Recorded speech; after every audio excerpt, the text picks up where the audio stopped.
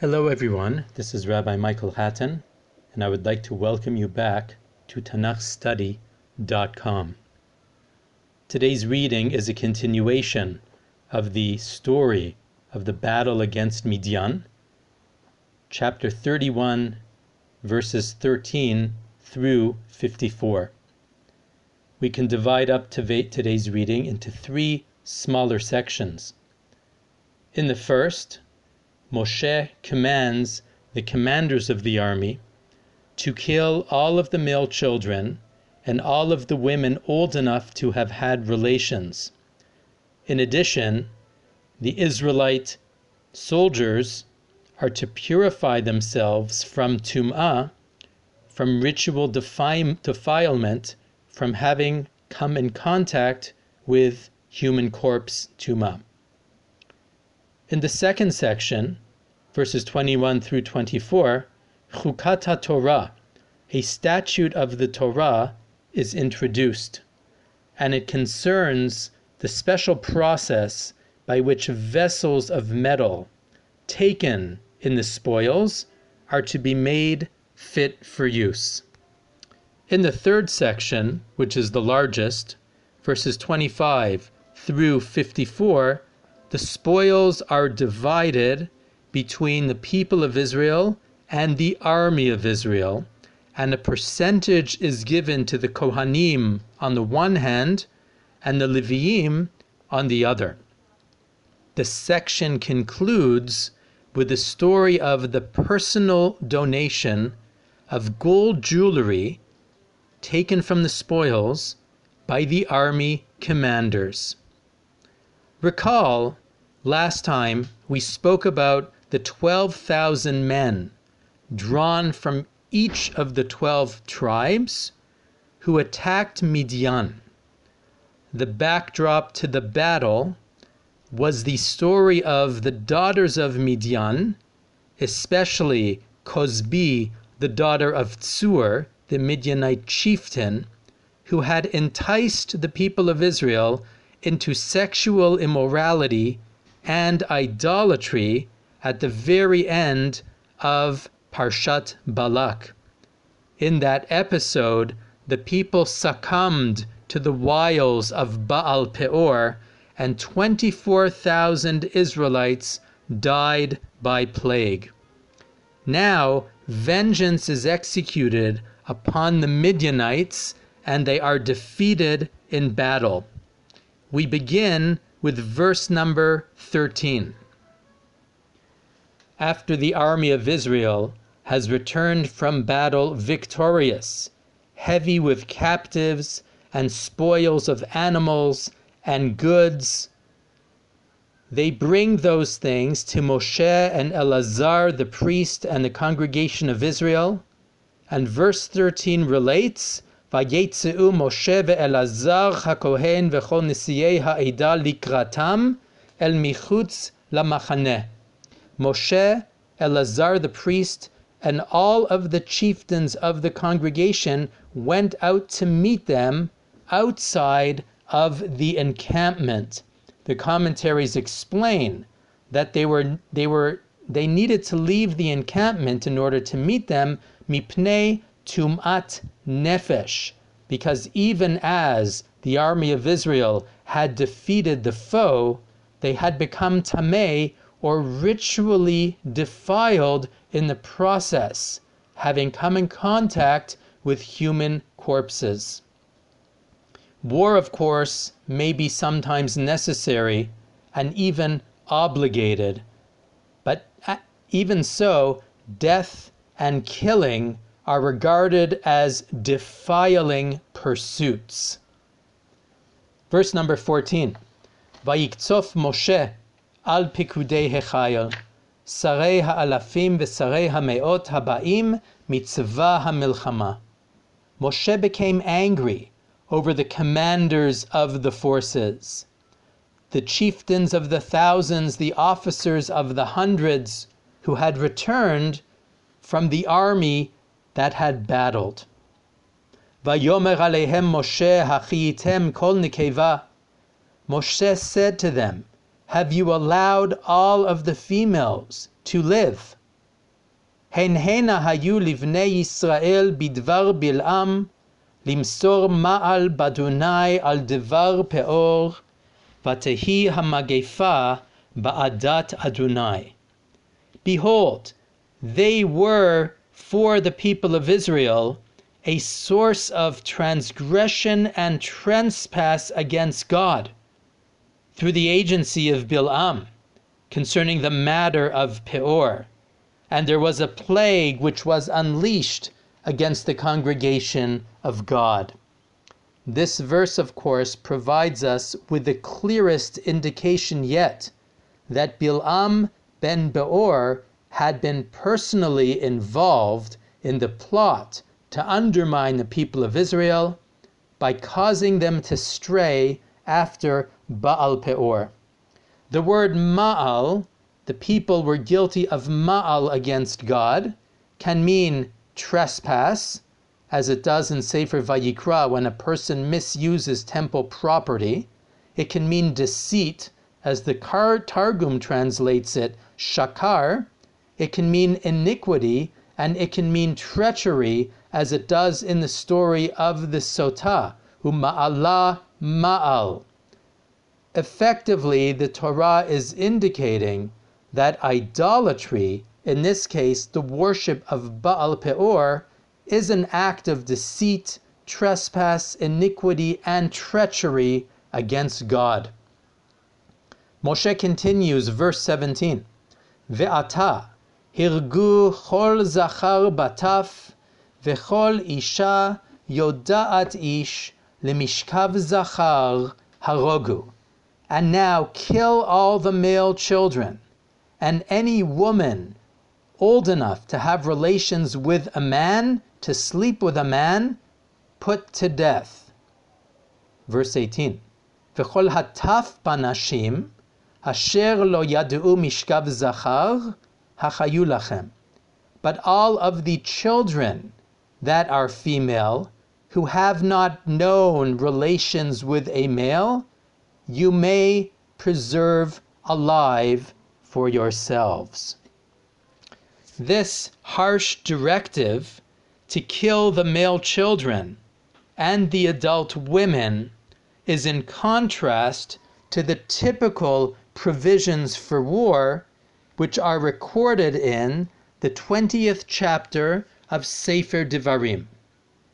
In that context, the Torah says that when you wage war against a city and they fight you in return, when you conquer them, you may put together all of the male combatants, but the women and the children, male or female, may not be put to death. They may be taken captive. In contrast to that provision, the Midianite women and the male children are put to death. Presumably, this is because of the particular circumstances associated with Baal Peor. As Moshe himself puts it, the women were the ones who took such an active role in leading the people of Israel astray. So for that reason, in this particular situation, a harsher form of vengeance is called for. Pasuk Yotet continues, Ve'atem chanu michutz lamachane shiv'at yamim, kol horeg nefesh v'chol nogea bechalal, titchateu bayom hashelishi ubayom hashivi'i, atem ushivichem. As for you, encamp outside of the encampment for 7 days. Whoever has killed a person, whoever has touched a dead body, must be sprinkled with the ashes and the water of the red heifer on the 3rd day and on the 7th day, both you as well as your captives. V'chol beged v'chol kli or v'chol ma'asei izim v'chol kli etz titchata'u. Any garment, any vessel made out of leather, made out of goat skin, made out of wood, must be so purified.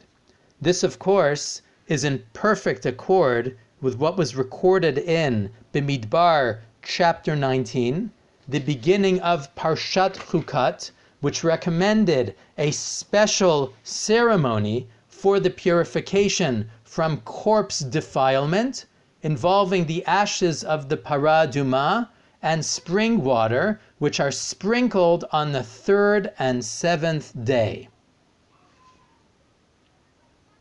Our section now continues with a unique provision. Verse 21. Vayomer Elazar hakohen el anshe hatzava habaim lamilchama zot chukat haTorah asher tziva Adonai et Moshe. Elazar the priest said to the combatants from the army that had returned from battle, "This is the statute of the Torah which God commanded Moshe." This, of course, is a direct link linguistically with Chukat HaTorah in chapter 20, the provisions of the red heifer, which is described using precisely that term. Verse 22 reports, "Ach et hazahav ve'et hakasef, et hanechoshet, et habarzel, et habedil, ve'et ha'ufaret." As for the gold and the silver, the copper, the iron, the tin, and the lead, these 5 metals are known to us from other places in Tanakh, especially the first 4 of them. These 6 metals are known to us from other places in Tanakh, especially the first 4, gold, silver, copper, and iron. The last 2 are a little more rare. Oferet, translated as lead, occurs in Shirat Hayam, in Shmot chapter 15, when Moshe and the people of Israel describe the Egyptian forces that sink into the depths. They proclaim, "Tzalalu ka'oferet b'mayim adirim," they sank like lead in the mighty waters, and lead, of course, is a very heavy metal. Bedil is the most unusual metal in the list. It occurs rarely in Tanakh. It's understood to be tin, which is a light-colored and relatively light metal. Sometimes bedil and nechoshet, tin and copper, are combined to form bronze. So these particular metals are now singled out for special treatment. Verse number 23. Kol davar asher yavo va'esh, ta'aviru va'esh v'taher, ach b'mei nida yitchata. V'chol asher lo yavo ba'esh, ta'aviru v'mayim. All things that can pass through the fire must be passed through the fire in order to make them pure. But they must be sprinkled with the waters of sprinkling. Whatever cannot pass through the fire shall be passed through water. V'chibastem bigdechem bayom hashvi'i utehartem, v'achar tavo'u el hamachaneh. You will wash your clothing on the 7th day, and you will become pure, and then you may enter into the camp. In outline, these provisions seem similar to what was recorded in Parshat Chukat, the statute of the Torah, concerning the ashes of the red heifer, but in that context, no mention was made of any fire being employed in the process of purification. Chazal understood that in fact what is being referred to in our section is not purification from corpse defilement, but rather from hechsher migiulei nochrim, which is to say, vessels that had been used to prepare food which was not kosher or fit for consumption, had to be purified by fire in order to make them fit for use. The Ramban says concerning this tradition, in our context, this is emet beli safek. This is undoubtedly the true meaning of the verses. The rabbis distill the principle of hechsher kelim, of making vessels fit for use when they have been previously used in the preparation of non-kosher ingredients. They distill the principle of making them fit for use into 3 words: kivvol'o, kach polto, which is to say, in the same manner that the material of a vessel absorbs the forbidden matter, in that very manner does it release it. Therefore, vessels of metal, which are used for cooking over fire, in order for them to become fit for kosher use, must be passed through fire, and then they become kasher. So what it's being referred to in the context, first of all, is that the vessels of metal, those made out of gold or silver or copper, iron, tin, or lead, whatever is used in fire, kol davar asher yavo ba'esh, must be passed through fire in order to make it fit, in order to make it tahor. So that is the first step in the process of making the spoils fit for use. The second stage, again in verse 23, b'mei nida yitchata, which means, on the most simple level, mei nida, water of sprinkling, is presumably the water of sprinkling referred to earlier in chapter 20 and chapter 19, associated with the ashes of the red heifer. So not only do we have to deal with the non-kosher matter which was absorbed in the metal vessel, but also with the fact that it became tameh because it was in contact with a human corpse. Therefore, the process of making it fit for use must involve two things. Number one, to remove the non-kosher matter absorbed in the material of the vessel. This is done through fire. And secondly, to remove the corpse defilement, the tum'ah, and this is done through the sprinkling of the ashes of the para aduma.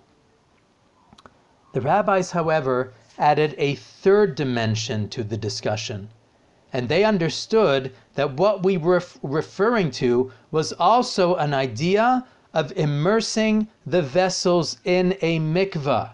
They understood the term b'mei nida yitchata not only to mean the sprinkling with the ashes and water associated with the red heifer, but the immersion in a body of water which would have been fit for a nida, for a menstruant woman, to do her tevilah.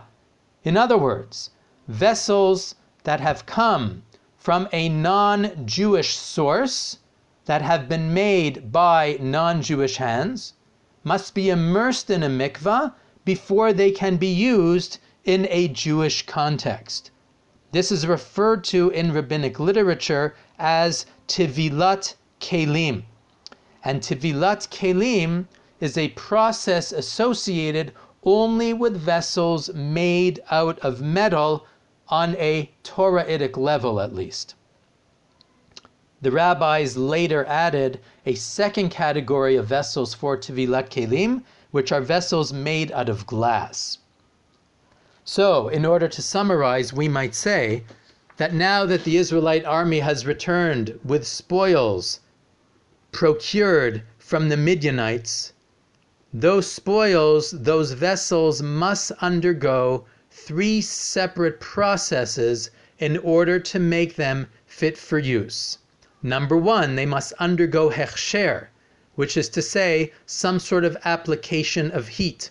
If they were used for cooking non-Jewish food, then they must be boiled out with water over the fire. Number two, the vessels must undergo sprinkling with the ashes of the red heifer in order to render them tahor, or ritually fit.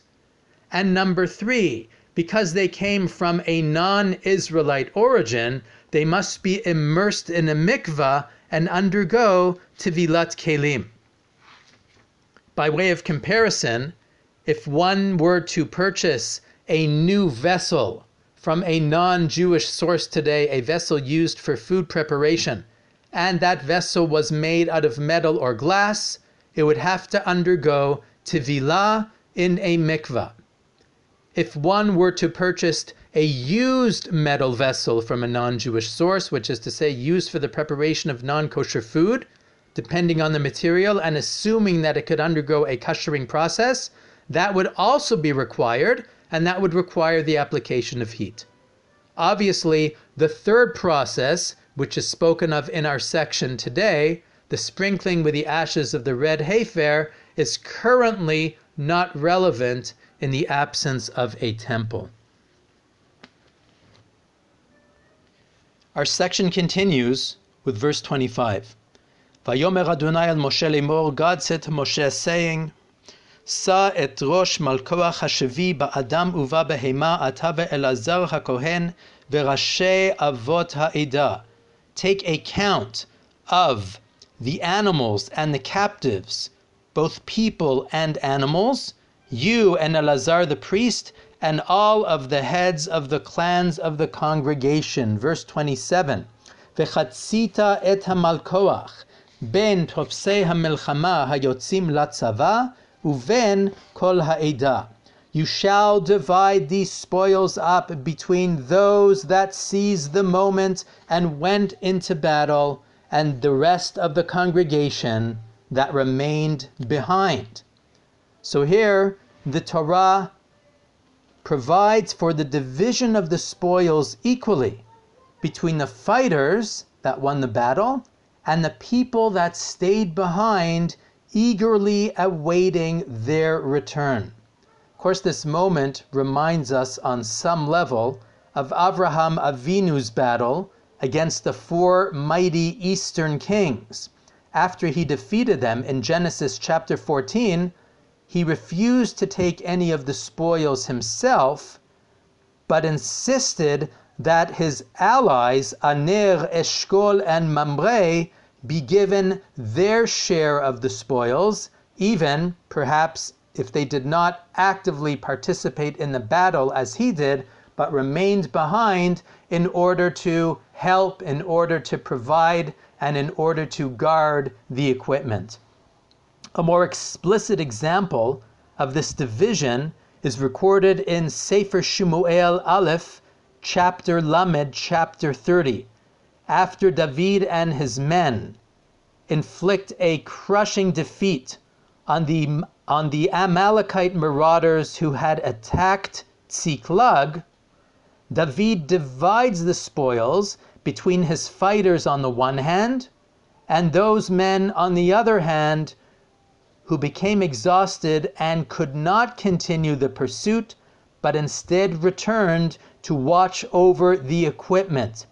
Even though some of his fighting men protested and were unwilling to share with those that remained behind, David made it clear that it was not an option but to share with all of the people.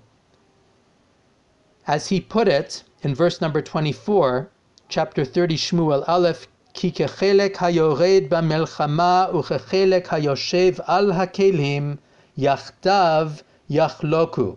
The share of those that go into battle and the share of those that sit on the baggage to watch over the equipment will be the same.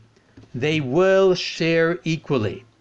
This is, of course, a noble recognition, as it is in our Parsha as well, that everyone has contributed to the victory, whether through actively pursuing the foe or by providing support and remaining behind. Verse 28. V'harimotam meches ladonai me'et anshe hamelchama hayotzeim latzava echad nefesh mechamesh hameot min ha'adam umin ha'bakar umin ha'chamorim umin ha'tzon.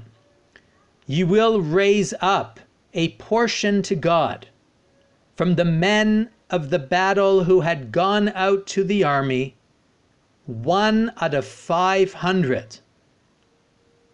From the captives, from the cattle, from the donkeys, and from the sheep.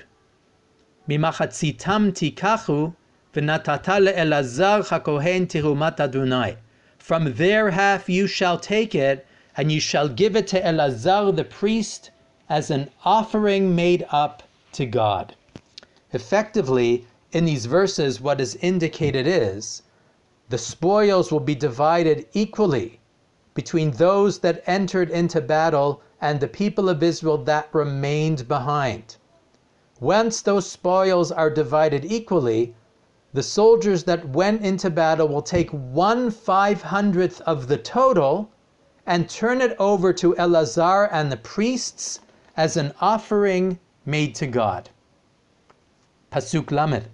וממחצית בני ישראל תיקח 1% מן 50, מן האדם, מן הבקר, מן החמורים ומן הצאן מכל הבהמה. ונתת אותם ללוויים שומרי משמרת משכן אדוני. From the half of the people of Israel, you shall take 1 out of 50 from the human captives, from the cattle, the donkeys, the sheep, all of the animals. You shall give these over to the Levites, those that guard the guarding of God's Mishkan, of God's tabernacle. So from the half of the spoils assigned to the people of Israel, 1/50 is to be separated, and that is to be given to the Levites.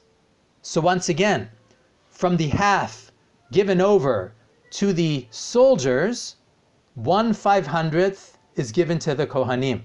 From the half given over to the people of Israel, 1/50 is given to the Leviim. This amount is referred to in the text as a meches, a set amount. In modern Hebrew, of course, meches means a duty or an amount of money which must be paid for customs. These proportions, a 50th for the Leviim, a 500th for the Kohanim, are familiar once we recognized the ratio between them. The Levites' portion effectively is 10 times larger than that of the Kohanim, and recalls the general provision to surrender 1/10 of one's crops to the Leviim as Ma'aser Rishon. The text will now work its way through the numbers in order to indicate that the ratios, the proportions, the percentages are separated correctly. The term for 1/50th or 1/500th is called an achuz, literally that which is grasped or taken out of the larger amount. And in modern Hebrew, achuz of course means a percent, something taking out of the 100.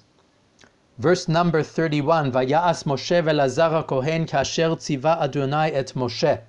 Moshe and Elazar the priest did as God had commanded Moshe.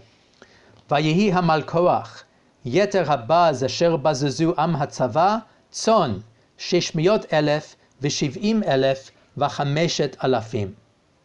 And it was the spoils, the animals which the army had taken as spoils, consisted of sheep numbering 675,000, uvakar 270,000, cattle numbering 72,000, v'chamorim 160,000, donkeys numbering 61,000, v'nefesh adam min hanashim asher lo yadu mishkav zachar kol nefesh 32,000. And as for the human captives from the women that had not known relations with a man, all of these totaled 32,000. So those are our basic numbers, and now we will divide those in half, turning over half to the soldiers and half to the people of Israel, and then taking out our percentages, 1/500th from the soldiers' spoils, 1/50th from the Israelites' spoils. Verse 36, Vatehi hamechetza chelek hayotzim batzava mispar hatzon 300,000 ו30,000 ו7,000 ו500. The half, the portion associated with those who went out to battle, consisted of sheep numbering 337,500, which is of course exactly half of the larger number indicated before, 675,000. Vayhi hameches ladonai min hatzon 675. The set amount given to God, which is to say to the priests from the sheep, numbered 657, which is 1/500th of that half. והבקר 36 אלף, ומכסם לאדוני 72. The cattle numbered 36,000, and the set amount given to God to the priests numbered 72. והחמורים 30,500, ומכסם לאדוני 61. The donkeys numbered 30,500, and the set amount given to God was 61. ונפש אדם 16,000, ומכסם לאדוני 32 נפש. And as for human beings, 16,000, and the set amount given to God was 32 people. ויתן משה את מכס תרומת אדוני לאלעזר הכהן, כאשר ציווה אדוני את משה. Moshe turned over the set amount offered up to God to Eleazar the priest, as God had commanded Moshe. So that is our first accounting.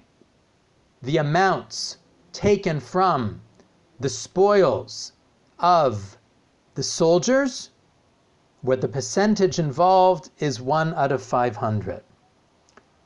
We go on with verse number 42. וממחצית בני ישראל אשר חצה משה מן האנשים הצובעים. From the half given to the people of Israel, which Moshe had divided from those that had gone into battle. ותהי מחצת העדה מן הצאן 300,000 ו30,000 7,500. The half assigned to the congregation from the sheep equaled 337,500. Of course, it's going to be the same number as the half given to those that had fought in the battle. Uvakar 36,000. And as for cattle, it was 36,000. V'chamorim 30,500. And donkeys 30,500. V'nefesh adam 16,000. And human captives 16,000. So all of those numbers are exactly the same numbers that we started with when we calculated the half assigned to the soldiers that had participated in the battle. But whereas 1/500th was separated from their portion to be given to the Kohanim, now 1/50th, or 10 times as much, will be separated from the portion given to the people of Israel to be assigned to the Levites. Verse number 47. ויקח משה ממחצית בני ישראל את האחוז אחד מן 50, מן האדם ומן הבהמה. ויתן אותם ללוויים שומרי משמרת משכן אדוני, כאשר ציווה אדוני את Moshe. Moshe took from the half of the people of Israel 1/50th of the total from the human captives and the animals, and he gave these to the Levites, those that guard over the Mishkan of God, as God had commanded Moshe. So we don't get the same breakdown as we got earlier, but the numbers can be easily calculated. Our section now concludes with a special contribution, voluntary contribution, offered by the commanders of the Israelite forces who had led them into battle. Verse number 48. ויקרבו אל משה הפקודים אשר לאלפי הצבא, שרי האלפים ושרי המאות. Those commanders which were responsible for the thousands of the army approached Moshe, the officers of the thousands and the officers of the hundreds. Well, if there were 12,000 fighting men, that must mean 12 officers over the thousands and 120 officers over the hundreds, or 132 commanders in total.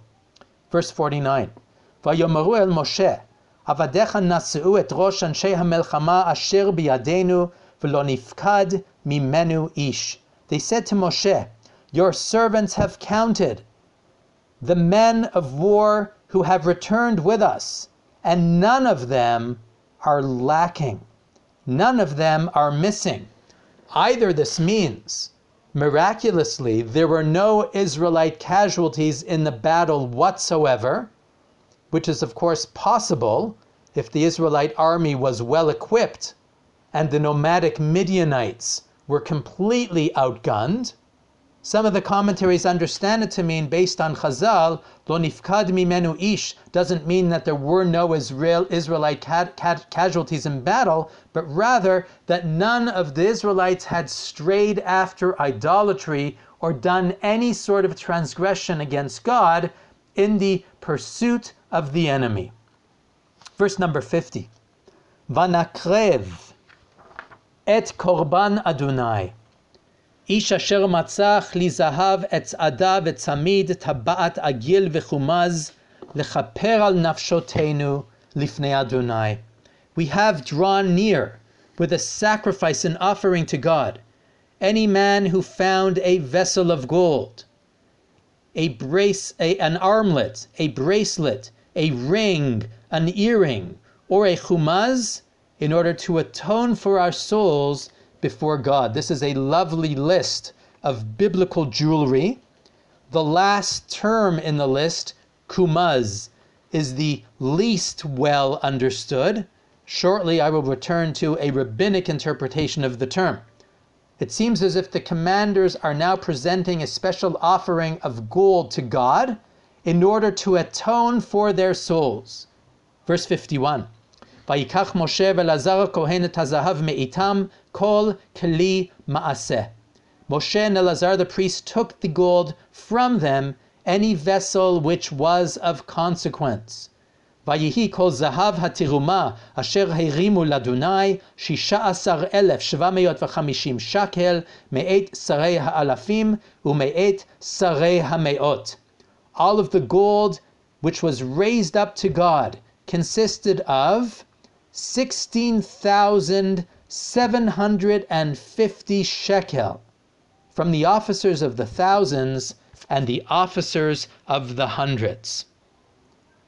This is, of course, a very large amount of gold. Just by way of comparison, the total amount of gold donated by the people of Israel for the building of the Mishkan was approximately 5 times as much. So from this one battle against the Midianites, the people of Israel, of course, or the armed forces at least, or the commanders, the officers, actually returned home with a tremendous amount of spoils, and these are now turned over to God. Anshe hatzava bazazu ishlo.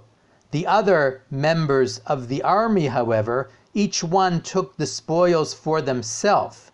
So this is a special contribution by the commanders of the army. Verse number 54, the concluding verse of the section, ויקח משה ואלעזר הכהן את הזהב מאת שרי האלפים והמאות, ויביאו אותו אל אוהל מועד זיכרון לבני ישראל לפני אדוני. Moshe and Elazar the priest took the gold from the officers of the thousands and the hundreds. They brought it to the tent of meeting as a memorial for the people of Israel before God. This moment is spectacularly unusual. It is really the first time in the entire Torah that the people of Israel have taken a positive and serious initiative to make amends for their failures and to close a circle of infamy that began with their betrayal of Hashem. We recall, of course, once again, that the people of Israel succumbed to the daughters of Moab and Midian. They worshipped Baal Peor and they betrayed God, and the plague broke out and cut down 24,000 of them. And usually, in an episode like this in the Torah, that's as far as it goes. The people stray from God, they are punished, and then the story continues. This was the case in Sefer Bimidbar chapter 11, with the complainers, the Mitonanim, who are burned by fire. It's the case with the Mitavim, those that desired meat, who are struck down by God by a very great plague. It is the case by the Ma'apilim in the aftermath of the spies, after the decree had been pronounced that the people of Israel were not permitted to enter the land. They broke ranks and attempted to do so anyways. And it was the case in the story of Korach in chapter 16 of Bimidbar, where after Korach's demise, and clearly God had registered his displeasure over the rebels, the people's response was, Atem hamitem et am Hashem, you, Moshe and Aharon, have killed the congregation of God. There is a bit of a turning point in Parshat Chukat, chapter 21, when the people make their way around the territory of Edom, and they are attacked by the burning serpents, the Nechashim HaSirafim, for complaining. At that point, they come to Moshe and they say, Chatanu, and they are saved. In effect, what we have here is a new level of doing tshuva, of making amends. The commanders who have already triumphed over Midian desire atonement, and what they offer is all of the gold jewelry from the spoils, which is to say, those things taken from the daughters of Midian, which were the instrument for succumbing to Baal Peor. It's as if the commanders of the Israelite forces want to say, we divest ourselves of Baal Peor entirely. We want nothing more than to achieve atonement and teshuvah. Of course, we note the significant distinction. All of the earlier episodes in Sefer Bimidbar, where the people of Israel complained or otherwise betrayed God and were punished, but there was no further response on their part, referred to the story of Dor Hamidbar, the generation that had left the land of Egypt. Now that the generation is poised to enter the promised land, we see in fact that they have a completely different attitude, as exemplified by the commanders in this particular moment. No wonder that Chazal have a tradition that the last article of golden jewelry in the list, the mysterious kumaz, is a golden adornment associated with sexual immorality. As if the people of Israel want to say, we recognize our failure at Baal Peor, and we will have nothing of it. What therefore appeared at first sight as a dry list of biblical mathematics turns out to be a critical description of the process of making amends. The people of Israel first punish the perpetrators, the Midianites. They then offer support to the Kohanim and the Leviyim in the form of the percentages. They let go even of the precious gold if it is tainted with sin. And when the Torah will later reflect back on these events, it will remind us of this glorious moment.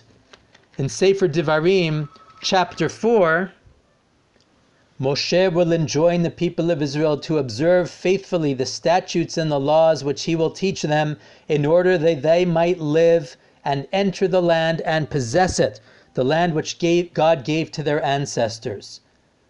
Einechem haraot, verse number 3 of chapter 4, Sefer Devarim, your own eyes see everything that God did at Baal Peor.